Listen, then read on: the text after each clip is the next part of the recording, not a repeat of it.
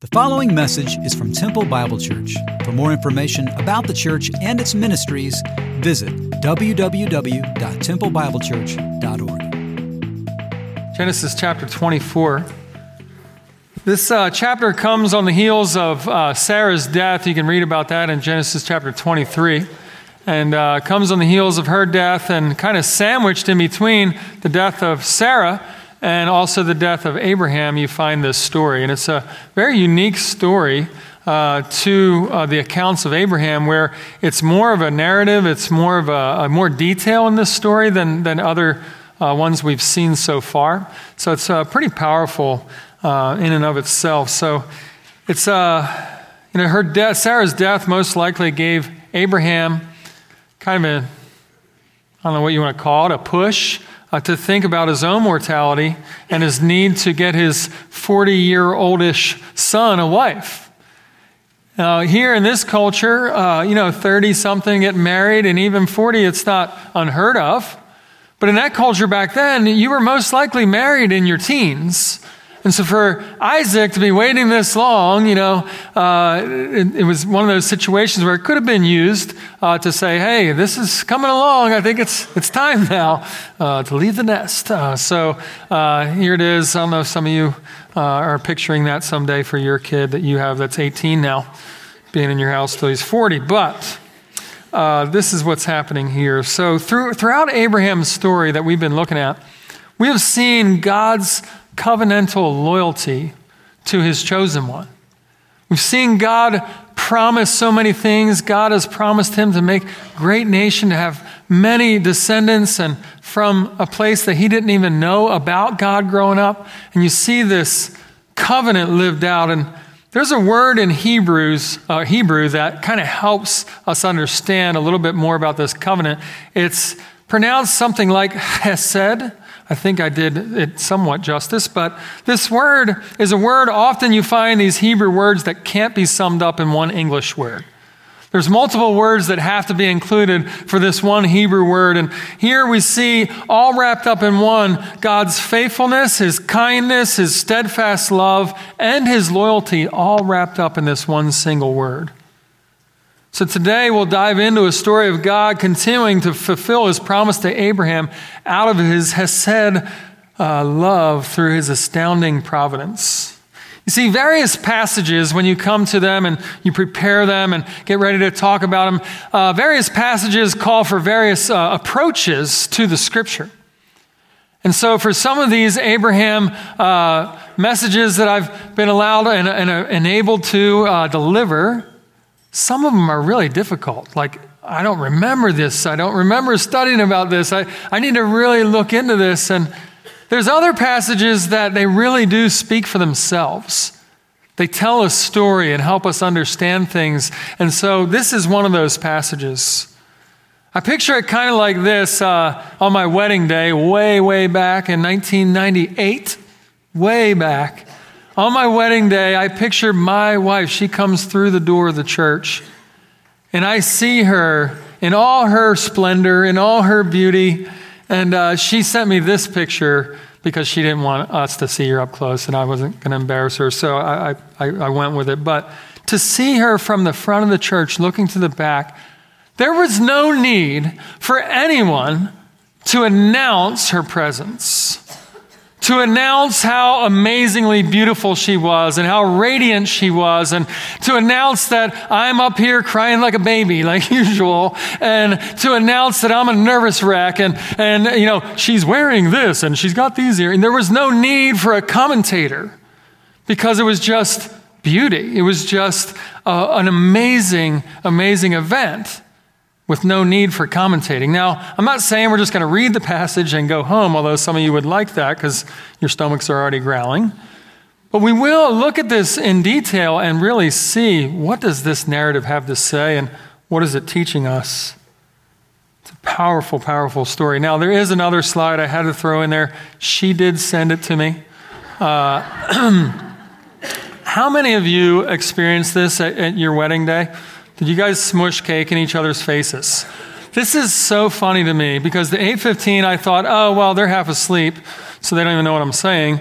9:30, I was like, I was expecting more hands. like for real, you can ask her. She told me in between services, I looked forward to doing this. It was a thing in Beaumont. It may not be a thing in Central Texas. And me, being the brain that I have, I definitely look forward to this. As you can see, I'd apologize later for the bruise on her cheek. But she got me good too. You just couldn't see it very well. That was very emphatic of the cake. I even asked my daughters when we were looking at this picture, I said, hey, someday when you get married, what are you going to do? You're going to be all polite and sweet and nice? No way. And I was like, I'm raising good girls. That's great. We think about this, that this story, it speaks for itself. It has a beauty in it and just an amazing message. So let's get into it. Genesis chapter 24. First, in the first 9 verses, we can see the covenant between Abraham and his servant. Verse 1. Now Abraham was old, well advanced in years, and the Lord had blessed Abraham in all things.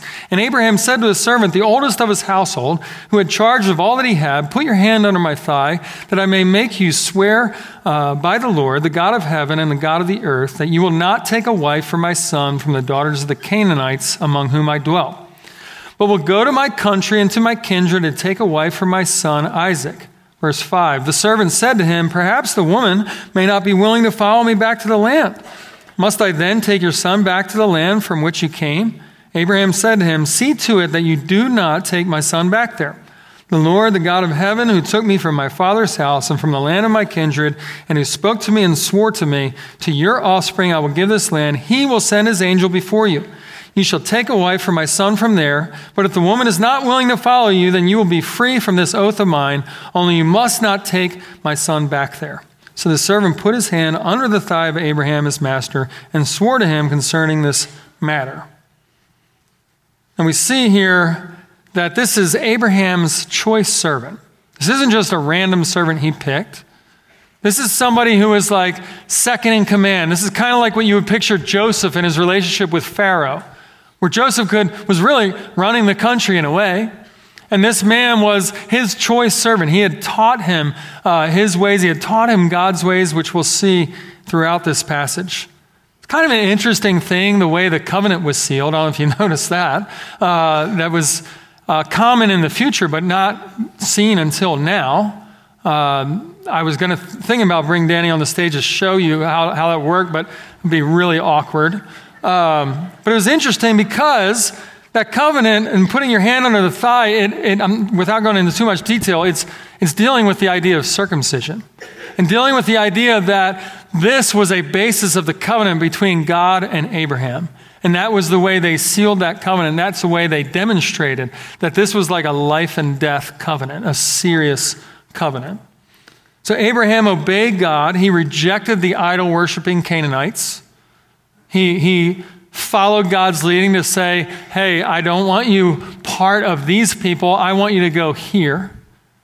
Now, he didn't want Isaac to leave because this is the land he had promised. This is where he had him go. And he didn't want him, there's lots of speculation, but he didn't want him leaving, and maybe even for safety issues.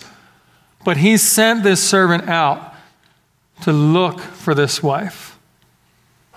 So Abraham's relationship with his servant, it kind of mirrors what God had done for him. God had said all these promises to Abraham, and Abraham trusted in faith, and he obeyed. And in the same sense, this kind of a mentor relationship, this servant, you'll see, is also one who trusted what his master said and believed it. And he had faith, not only in his master, but you'll see also he had faith in his master's God as well. It's kind of like when Jesus told the disciples, hey, go find this donkey. This donkey's going to be tied up over here at this time of the day. You go find it. It'll be there. Take it. Just tell them it's okay. Jesus said it's okay. And they did it. And here it is.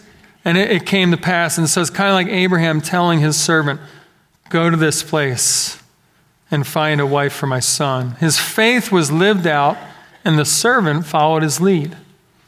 It's a great example of the way that we can lead and follow God and trust in faith and say, I'm going to trust you and follow you no matter what. And you know what? You don't even realize coming behind you are people following you. Your own kids, maybe friends, maybe someone you have chosen maybe to mentor, or God's placed in your path. And you see your faith lived out, and then they follow the lead.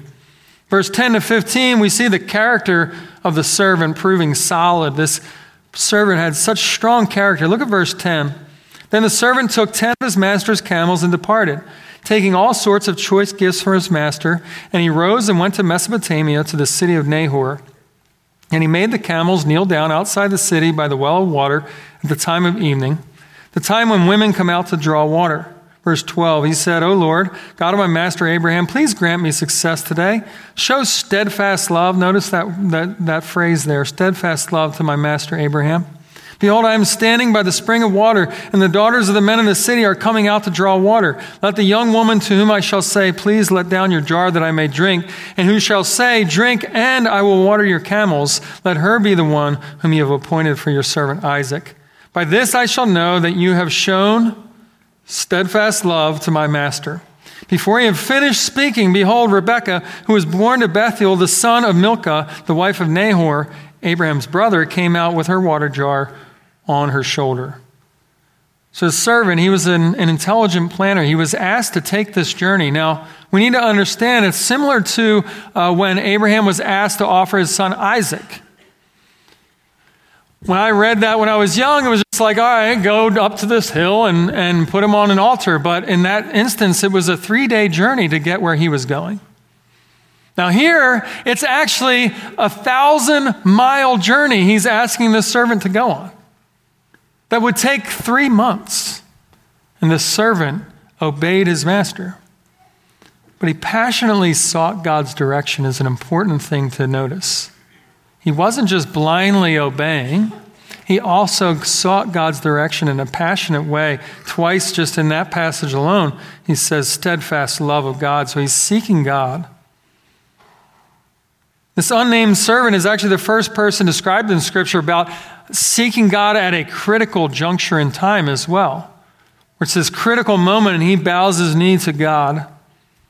He's obviously mentored well by Abraham. Biblical scholar Nahum Sarna says, nothing is more characteristic of biblical man than a profound and pervasive conviction about the role of divine providence in everyday human affairs. Take in that statement. It's such a powerful statement to think about. Your character is defined by how you face what God does in your life and where he takes you and what he presents you with. The struggles and the good times, the difficulties and the pain. But as we seek God and have a proper view of his providence, we see his hand in everything. What's really interesting about this is that, you know what? He's praying, right? He's knelt down praying. And while he's praying, Rebekah had already left her house. And this providence of God causes them to meet at just the right time so that before he even finishes praying, boom, there she is. And you really need to take this in and think about this. This wasn't something that happened the next day. This was 1,000 miles, a 3-month journey. And on that specific day, he prayed, and Rebekah shows up. There could have been problems along the way, just like if we were going 1,000 miles in our car, we might have a flat. I mean, a camel might have been acting up, you know. Maybe he got sick and he had to wait a day and they were delayed. There's all these things going on with 10 camels traveling 1,000 miles.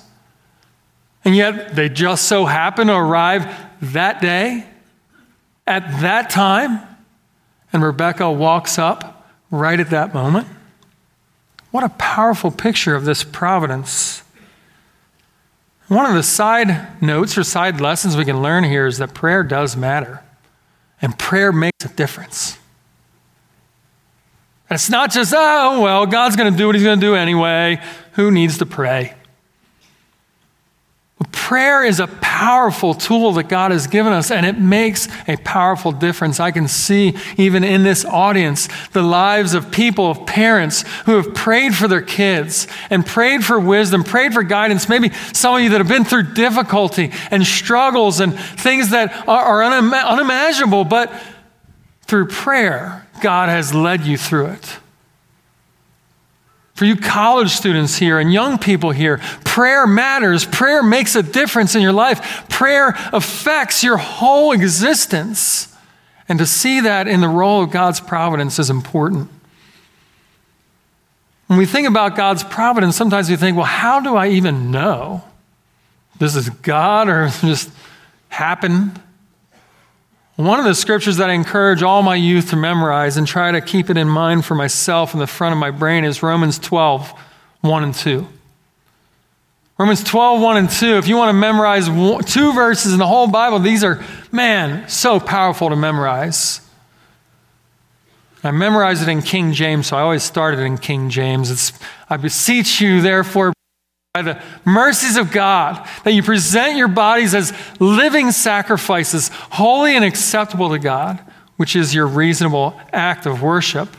I always kind of transition into other versions, but it goes on to say, and do not be conformed to this world, but be transformed by the renewing of your mind, that you can prove what is that good, acceptable, and perfect will of God. So how do we know God's providence? It starts with us offering our bodies, ourselves, as sacrifices.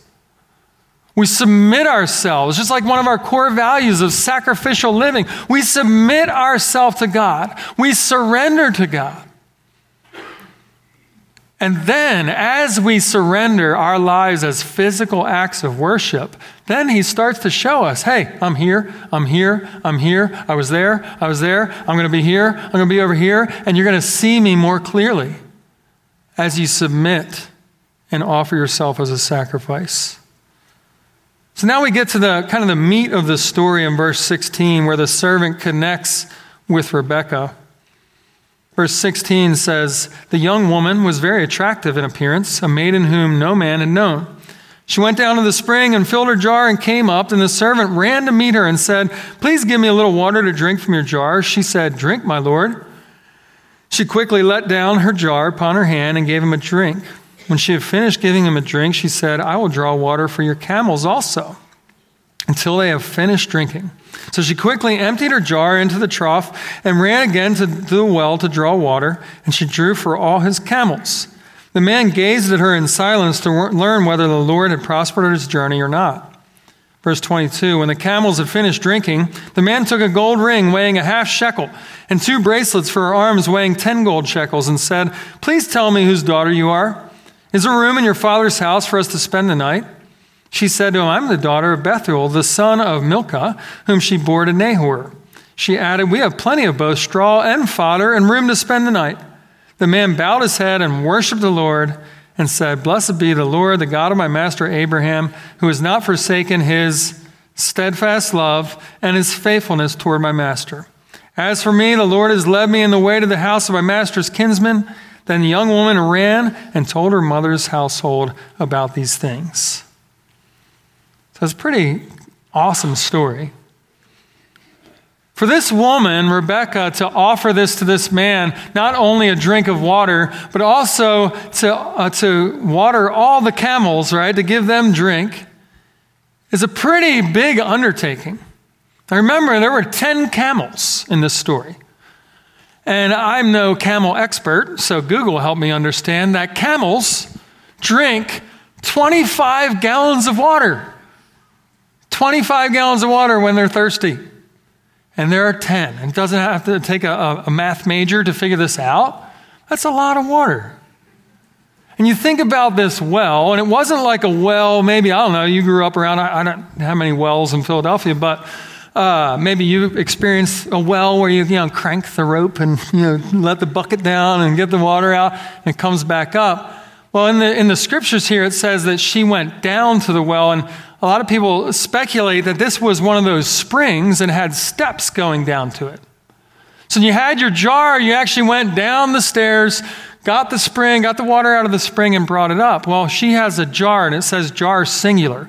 So I was trying to make this easier for her in my brain, like maybe she had 2 jars, and it was a little easier, but it says singular, her jar, and those jars most likely back then held about 3 gallons of water. So you got 3 gallons of water, and there's 10 camels, and they each drink 25, and if you look at that passage again, it says that they drank till they were done drinking. It wasn't like, all right, you get a sip, now get out of the way, let this other camel in, right? It was till they were done drinking. So it would have been about 80 to 100 trips for Rebekah, up and down, down and up, down and up. for her to fetch this water. Now, some of you are thinking, this servant was a loser. He just watched her do all that. Now, we have to understand the culture back then. It was different, okay? My wife would have been really mad at me if I just watched. But what he was doing as he watched, the scripture says, he was taking this all in and seeing, wow, this is what the Lord's provided. He was blown away by her beauty, but also by her servant's heart and her just willingness to help a stranger and the camels. Because that was a stipulation in the prayer. He said in his prayer, if you look at it, it wasn't, I'm praying that she offers me a drink because I'm really thirsty. It was offer me a drink and my 10 camels as well. So they play, you've never heard camels playing a crucial role in Scripture, but they do here. So we see this trip, these trips up and down her servant's heart, and he gazed at her in silence. But Rebekah then reveals her heritage, the granddaughter of Abraham's brothers. So it's kind of confirmed there. Yeah, this is the one. This is it. And what does the servant do? Yes, I'm the man. I found her. Aren't I awesome? He gave me a job to do. He's going to give me riches more than I could ever imagine. Isn't this great? My task is complete. You look at the scripture, what he does is bow before God and worship. He worships his father. He says, you've provided this for me. And what does Rebekah do? This is kind of interesting as well. What does she do? She runs. As soon as she heard that he was part of Abraham's family, she bolted to her mom, which is, again, a culturally inappropriate thing to do. Like even the prodigal son, you look at that story, and for the dad to run to his son was unheard of. And for this woman, it wasn't like, maybe in this room where some of us are trying to stick to our New Year's resolutions and actually run a little bit, and get in shape. It wasn't a cultural thing back then. For them to include this, for the author to include this in the text is important, that she ran. She was excited. She heard his name, and she probably heard his name many times growing up. You think about Abraham leaving the family. He left everything. He didn't know about this God. God just called him and he went. And over time, in the years and years, she probably had this story passed down of this man named Abraham and his faith.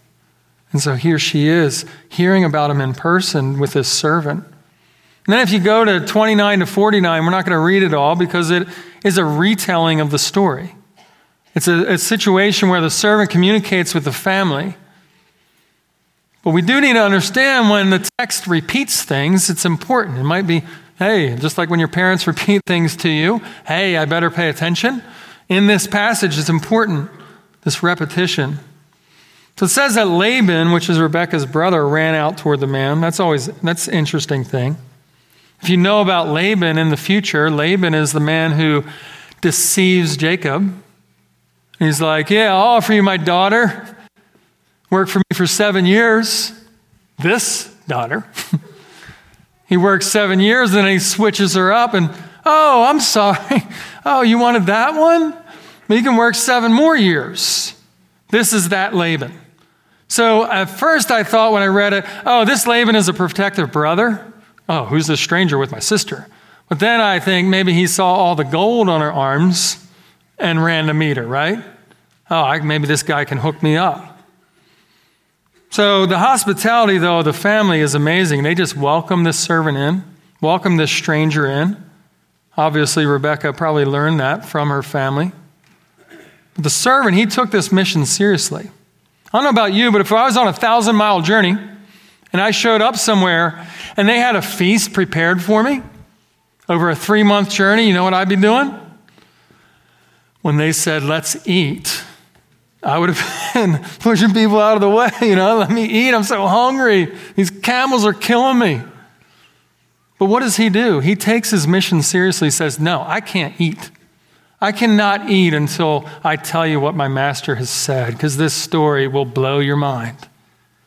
And so he gives this, in a way, it's like a sales pitch to the family. Hey, for real, God did this, he did this, he did this, he provided the camels. Your daughter not only gave me drink, but he gave my camels water. All these things that took place, and he shares over the next 20 verses what God had done. And this is how we know that he honored God in this, and it wasn't him.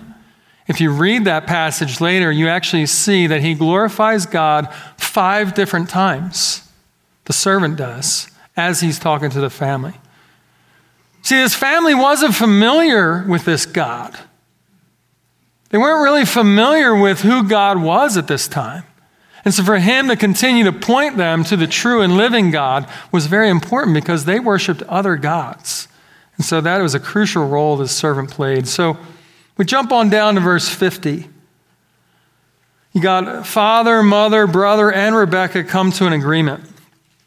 Laban and Bethuel, they clearly observed this was a man of God on a mission from God. Look at verse 50. Then Laban and Bethuel answered and said, "The thing has come from the Lord. We cannot speak to you bad or good. Behold, Rebekah is before you. Take her and go, and let her be the wife of your master's son, as the Lord has spoken." When Abraham's servant heard their words, he bowed himself to the earth before the Lord. And the servant brought out jewelry of silver and of gold and garments and gave them to Rebekah. He also gave to her brother, so even Laban got hooked up, and to her mother costly ornaments. And he and the men who were with him ate and drank, and they spent the night there. When they arose in the morning, he said, "Send me away to my master." Verse 55. Her brother and her mother said, "Let the young woman remain with us a while, at least 10 days. After that she may go." But he said to them, "Do not delay me, since the Lord has prospered my way. Send me away that I may go to my master." They said, "Let us call the young woman and ask her." And they called Rebekah and said to her, "Will you go with this man?" And she said, "I will go." So they sent away Rebekah, their sister, and her nurse, and Abraham's servant and his men, and they blessed Rebekah and said to her, "Our sister, may you become thousands of 10,000s, and may your offspring possess the gate of those who hate him." So they acknowledge the Lord's providence. It's interesting, that they want her to wait 10 days. There's a lot of speculation about that, but we won't get into that. Maybe Laban was trying to work an angle, but we're not sure. But they give this promise or this blessing on her to possess the gates, and the idea was those gates were where judgment was laid out, but also those are what protected cities. And so people think that was a blessing to show that she would rule with Isaac and that they would have the land that God promised them in these moments. It's also interesting, though, that they called Rebekah and asked her. Again, in culture back then, over and over again, we've seen in Abraham where the woman really wasn't mentioned much. The woman had more of a subversive role, and here in Scripture, instead, they choose to highlight the fact that Rebekah was called by name and asked what her opinion was, which is really unheard of back then. And she says, "I will." She had great faith, just like Abraham. So they journey back. They got 3-month journey, right? 1,000 miles back where she looks ahead to think about her husband. Is he going to be, they say she's beautiful, so I'm sure she's probably thinking, is he going to look nice? There's got to be some human thing going on here. Are we going to be attracted to one another? But she's also thinking, I'm leaving my family. What have I done possibly? What am I doing? Leaving them all? In verse 61 to 67, the story culminates in a beautiful God-ordained marriage. You see, she was God's choice. God chose her. It wasn't like other leaders who went off and did their own thing when it came to marriage, but God chose her. And for you that are young people in here, I want to stress this, that marriage and who you marry, that's important. That sounds so trivial, but it's so true. That God has called us to seek out people who love him, who are servants, who care about others, who are living the gospel out. And it's important for us to see what a great example of a future marriage, a future bride this woman was. And so she goes into Sarah's tent, which was crucial as well, signifying that she was taking the mantle of being the matriarch of the family as she entered Sarah's tent and began this marriage to Isaac. So as we wrap it up, we think about providence, God's gracious outworking of his purpose in Christ and his dealings with men. When I look back at my life, I see God's providence everywhere. And it's nothing in relation to me and how good I've been, or because my dad's a pastor and somehow I got, magic dust on me that, things worked out. I've fumbled and made mistakes my whole life, and I continue to do that. But still, God's providence is obvious. From being the fourth of four kids and being called, jokingly, the seminary surprise, I wasn't supposed to be here. I definitely surprised them, especially how I acted my whole life. But to meeting a girl in Virginia from Beaumont, me coming from Philadelphia, and we meet in Virginia and come together and get married. So even when I came here to work here at TBC, I worked with Dave and Casey way back. Right after I got married, I worked with them, and it was awesome working together, but I didn't keep in touch with them. This is back in the days, not with the iPhone. It was like those Nokia phones where you had to hit a bunch of buttons to send one word, It's like, oh, man, it's C. I got to go through A, B, and C just to get to that, right? And so I didn't really keep up with them much, but here's the crazy thing. I go on a ski trip with my youth group from Humble. Just so happens, they're on a ski trip as well from Temple. We go to the same place at Winter Park, and I see them in line at Winter Park for the lift. Hey, I hadn't seen them in years, and at that moment, we started talking about a position here at TBC that was coming open that I literally would never have known about. I wasn't keeping in touch with them. I didn't know much about this church or this town, but it's just God's providence, just laying it out. It's just crazy. Romans 8:28-30 says, we know that for those who love God, all things work together for good. It does not mean that everything's going to be great in your life, okay? That's not what he's saying. This is Paul writing, remember? For those who are called according to his purpose, for those he foreknew, he also predestined to be conformed to the image of his Son, in order that we might be the firstborn among many brothers. Those whom he predestined, he also called. Those whom he called, he also justified. Those whom he justified, he also glorified. When we walk with a firm belief in God's providence, it changes the way we look at life. You college students, there aren't accidents as you follow God with all your heart. I see one of my buddies over there, Philip. I'm just locking in on him right now. He just got engaged. It wasn't an accident that he showed up. Did you just get engaged? Sorry. I'm sorry. Philip, you're about to get engaged. I'm speaking prophecy. So, is that a prophetic utterance? Do we believe in that? So you got Philip over here, met a wonderful woman. So the idea is this. God guides him, directs him. Place your hand on him as we go. That's hilarious. I've told this story about, no, I won't do that. Sorry. Let's keep moving. So the idea is this. God's providence is everywhere. That God guides and he directs and he shows us where to go. As we think about just wrapping this up without Philip's engagement, let's think about this. When I thought about this passage, I thought about a man, Mr. Burton, a guy that I grew up in my dad's church, a solid man of God, a man who just loved others. He was a patient Sunday school teacher because he taught me.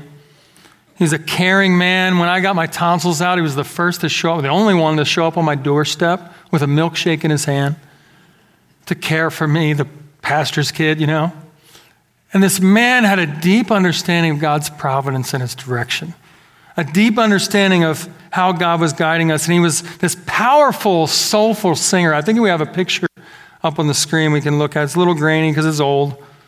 But this man was such a strong man of God who walked with God in his providence. As I thought about his life and legacy, I could hear him in the room singing one of his favorite songs in times like these, an old hymn. It's a simple song, and the first line goes like this: in times like these, you need a Savior. In times like these, you need an anchor. be very sure, your anchor holds and grips the solid rock. See, we live in uncertain times. There's a lot of things going on in our world, a lot of difficulty, a lot of fear. A lot of times fear replaces what we see as God's providence, and we live out of fear instead of trusting in his hand, trusting in him as the anchor of our soul. We all have an anchor of our soul, whether we know it or not. We attach our anchor to something. Every person in this room are attaching our anchor to something.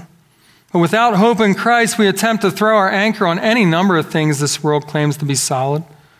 Time and time again, we're disappointed that that person, that thing, that experience didn't meet our expectations. But I'm here to encourage you to know that there is an anchor for your soul. An anchor for your soul. If you don't know Christ, if you haven't trusted him as your Savior, you can know that you have this anchor, that no matter what you go through in life, no matter what difficulty you face, that this anchor will be with you. The same God who led Abraham on such a long journey of faith, the same God who led his servant to Rebekah at just the right time, the same God who gave his one and only Son for you can be your anchor today. Let's pray. God, we are thankful that you are our anchor. Lord, for anybody in here that doesn't know you, hasn't trusted you, Lord, that they will know today that they can have you as their anchor for their soul. They will confess their sins and believe that you are King, that you are Lord, that they can know you as their anchor. Lord, this story gives us such a great picture of your providence. Help us as Christians to live that out, to trust in you, to give ourselves as living sacrifices, and let that affect everyday decisions. We praise you for being with us today. Thank you for what you're going to do this week. In your name we pray. Amen.